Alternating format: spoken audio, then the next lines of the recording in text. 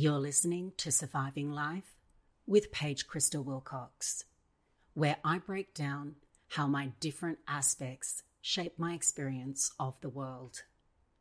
I figuratively see the world differently from the average person. In this episode, however, I will focus on how I literally see the world differently because of a colour vision defect, otherwise known as colour blindness. Before I launch into the discovery of my colour vision defect, I'd like to share an amusing story with you. When I tell people that I have a colour vision defect, an experience that I have that seems to really blow people's minds is about public toilets. Now, I tell this story just to be amusing and to make light of my experience. There are a lot of different colours that I struggle to differentiate. For example, certain shades of yellow and green. There are certain shades of red and green that I cannot differentiate. Sometimes I cannot tell if something is pink, green, or grey. Red is a colour that rarely stands out for me, and I really struggle with colours like purple and blue. With regard to public toilets, there are still many toilets, and this is in workplaces as well, where your only indicator for whether a toilet stall is in use is a green or red dot. In my life, I've been able to work out a lot of context clues. So I can generally assume that a Santa hat is going to be red. A picture of a leaf is probably going to be green. Just because I can pick those two things out doesn't necessarily mean that I can actually identify the specific colors. I'm just using the clues to take my best guess at the color that I'm looking at. What happens when you have a very small dot and you can't see the other color is that I don't have any context to help me. If someone hasn't locked it all the way, I can see a little bit of the other color, which means that someone has at least in part locked the toilet door. More often than not, though, it's just the one color. I can't tell if it's red, I can't tell if it's green, and that is the only way that you can identify whether it is in use.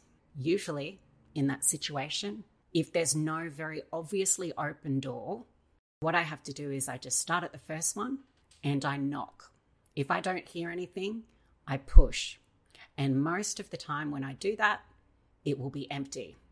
Every now and then, that is how I discovered that not everybody thinks to lock the toilet door.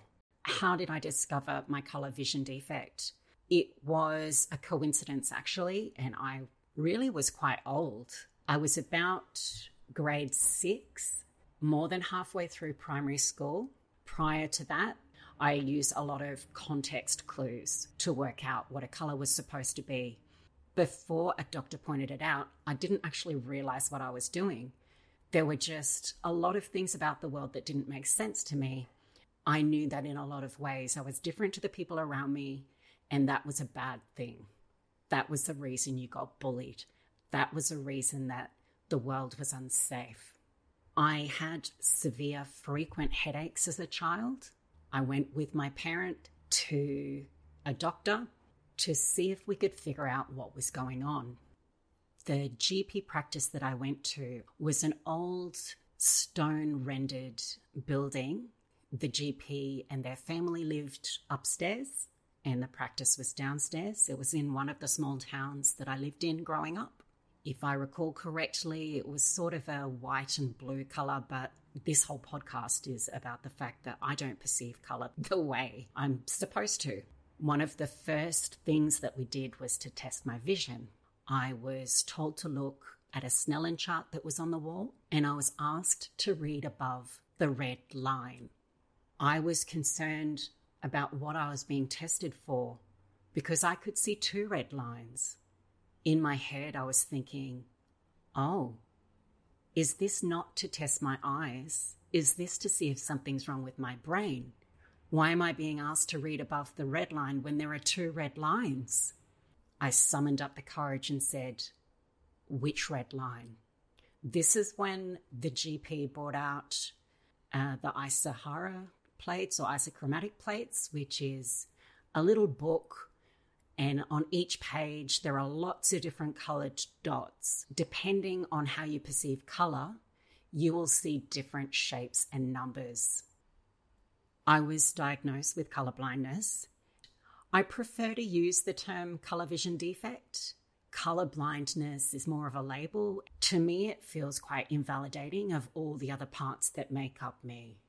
One of the first things I remember after I was told that I was colorblind was in grade 6. We were drawing colored maps of Australia. And with this new information, I realized I'm not sure which of these crayons is blue.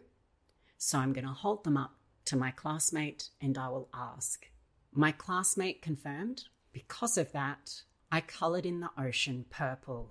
It didn't look purple to me. It looked like a very nice blue ocean, but I was told it was purple, and the ocean is not purple. Things changed for me dramatically when I went through my gender transition. People seem to have very little understanding of colorblindness and how it affects the way you navigate the world. But one thing most people seem to know is that it occurs mostly in men. Suddenly, I felt like I had to hide my colorblindness because it was just one of those things that people were like, oh, actually, you're not really a woman because you're colorblind. I had so many people in a very short period of time pointing out different parts of me that they're like, oh, that's a male thing. Are you sure you're a woman? As I had in childhood with other things, I very quickly learnt what I needed to hide to reduce the number of people who fought the validity of my gender. That was a personal safety thing. It would take another 10 years before I was able to start being more honest about that. And another 5 years after that, being more open about that at work. Speaking of work, there are many ways in which my color vision defect means that I have to go to extra lengths to do the same work as other people. For this podcast, because I do want to keep it quite brief, I will mention spreadsheets and charts. Often spreadsheets and charts are color-coded. This is very difficult for someone who has a color vision defect. There are ways to make this accessible, and I can tell you it's not to come out with phrases like, oh, well, what colors can we use so that you can interpret it? Or, my friend is colorblind and they'd be fine with this. Both of those are really inappropriate and are just an expression that you don't understand that this is not something that I can change. And I'm really putting myself out there to say, hey, this is something I can't do. We need to find a way around it. It goes for charts as well. I work very hard on establishing context to allow me to navigate a world that is set up for people who have full color vision. That is one of the reasons why you can't just say, oh, well, what colors can we use in a spreadsheet so that we can just color code it? I'm very good at identifying patterns and textures, and spreadsheets and charts have that built into them. This software does allow for accessibility for people with color vision defect. It's just that people with full color vision don't need to think about that until they're faced with someone who has this issue. With charts, it's actually quite simple. Add labels to everything. I know I said I'm not much of a label person, but when it comes to charts, labels are queen. Another option is patterns. You might have a bunch of lines, a checkered pattern, crisscross, diamonds. Where there can be a little bit of conflict is that people with full color vision have not had to think about any of these shapes and these other parts of accessibility that have been built into the software. What this does is when I'm being shown something, when something's being explained to me, when they're training me, they're trying to explain it coming from someone who navigates with full vision color, expecting me to understand as someone with full color vision. And that's just something I can't do. The only issues usually are with people who don't think that you should be in the workplace if you have a disability, or that Reasonable adjustments in the workplace are a perk. There's not much you can do about that without raising the ableist culture as an issue, speaking up for yourself and trying to find appropriate support. Sometimes it's actually just easier to move into a workplace that does appreciate that accessibility needs to be considered.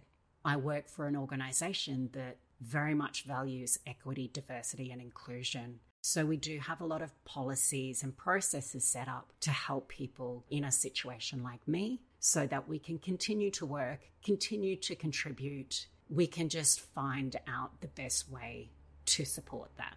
I hope you've found this episode informative and entertaining. I look forward to sharing more about my different aspects and how they shape my experience of the world. You've been listening to Surviving Life with Paige Crystal Wilcox.